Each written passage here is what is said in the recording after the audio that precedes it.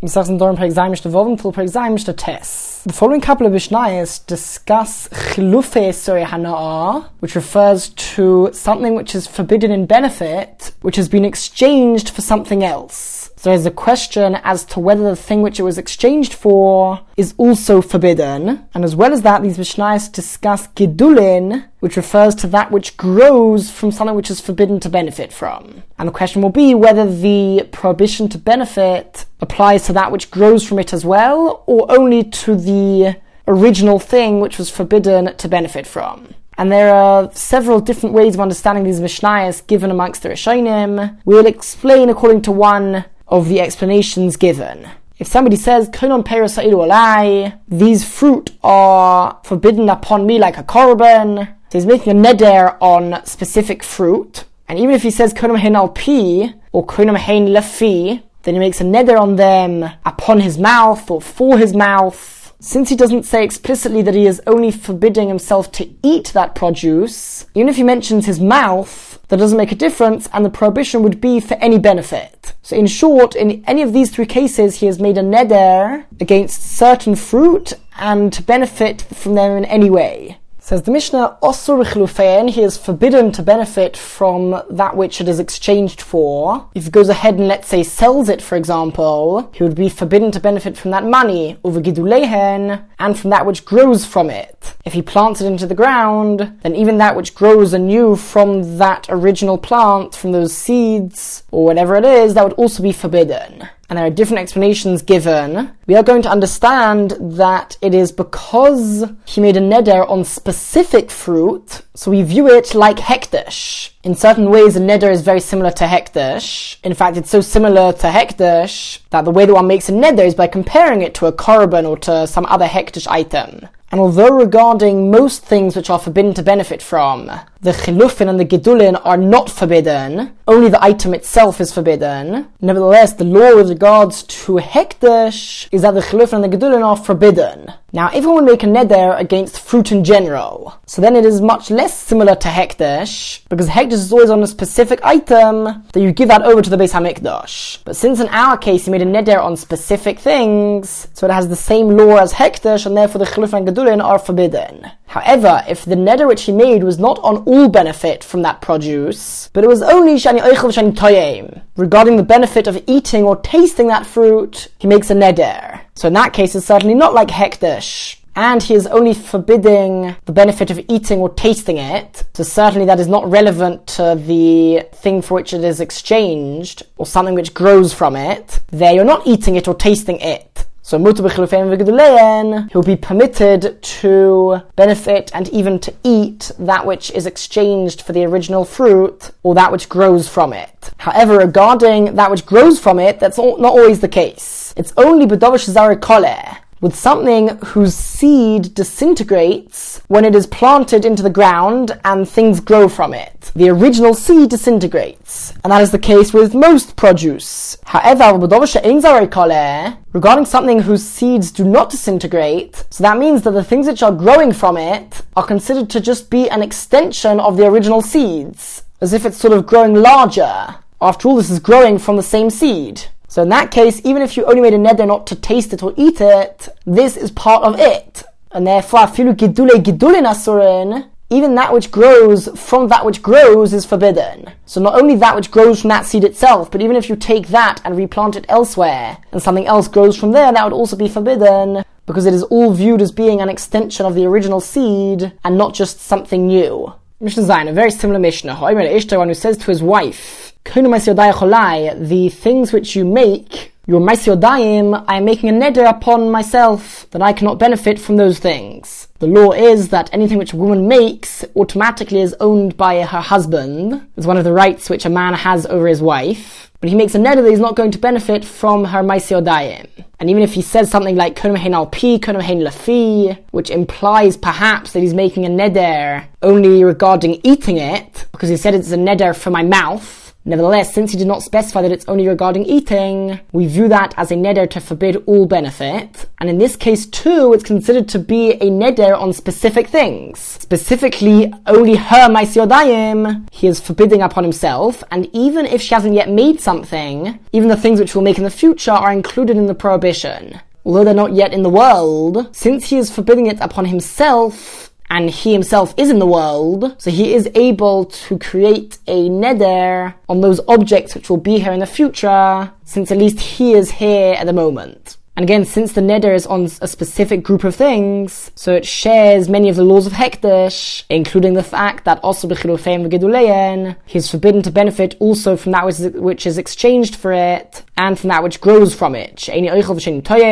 But if he says that the neder is only that I'm not going to eat or taste it, of course we're talking about Ma'aseh Yadayim, which are edible produce, then he is permitted to benefit and to eat that which is exchanged for it, and that which grows from it, since he is not eating or tasting the thing itself, and the entire neder is only not to eat or taste that thing. But again, this is only with produce whose seed does disintegrate, and therefore that which grows from it is considered to be a new thing. However, when it comes to something whose seed does not disintegrate, so all of that which grows from it is considered to be an extension of the original produce. And therefore, even that which grows from it would still be forbidden, because it's all viewed as being as an extension of the thing which he forbade upon himself, so he may not eat that as well. Mishnah Ches, if somebody says to his wife, Sha'at oisa, that which you make, your Ma'aseh Yadayim, I'm making a neder that eini oichel ad Pesach. I'm not going to eat any of that which you make, or produce, until Pesach. Or if he says, Sha'at oisa, that which you make, eini miskas ad Pesach. I won't use as clothing until Pesach. Let's say she weaves clothes, she weaves material. He makes a neder that he's not going to use that as clothing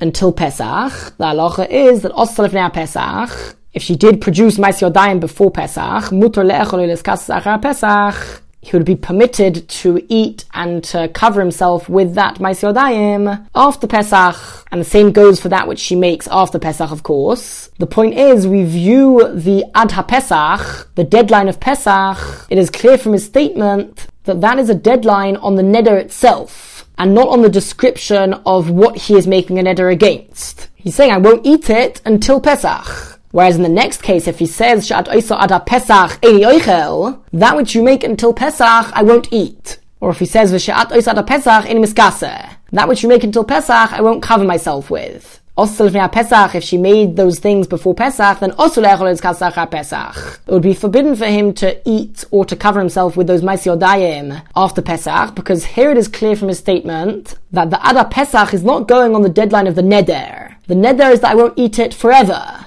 What exactly won't I eat? That which you make until Pesach. So if she did produce it before Pesach, then it is forbidden for him to eat or to cover himself with that forever. So again, this is another example which we are seeing throughout these parakim, where each neder needs to be judged in itself, and based on Lashon Bnei Adam, how people speak, we interpret what exactly is understood from his statement. Because technically speaking, even here I could have changed it. I could have understood and read it slightly differently. I could have read it, that which you make, until Pesach I won't eat it. However, in Lashon Bnei Adam, people don't generally speak like that. Rather, it's understood from his statement that he is saying that which you make until Pesach, I will not eat. So I will not eat part is going really forever, without a deadline of Pesach. Mishnah test. Now what happens if we are currently, let's say, in the month of Cheshvan? We're right after Sukkot.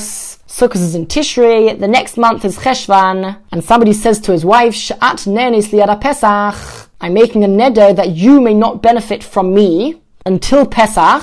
Pesach is in Nisan, generally 5 months after Cheshvan, unless it's a leap year. But he says to her that I'm making a neder that you may not benefit from me until Pesach. Im telchi deveis ovich ad echad. If you go to your father's house between now and Sukkot. So he's really saying that if you go within the next 11 months to your father's house, then you are forbidden to benefit from me for the next 5 months. Pesach, if she went to her father's house before Pesach, within the first 5 months, then Asur ban Oseh ad Pesach, she is forbidden to benefit from him until Pesach. However, after Pesach, she would certainly be permitted to benefit from him, because the neder's deadline was Pesach. The content and the condition of the neder was if she goes until Sukkot. But the deadline of the neder itself, the prohibition itself, was only until Pesach.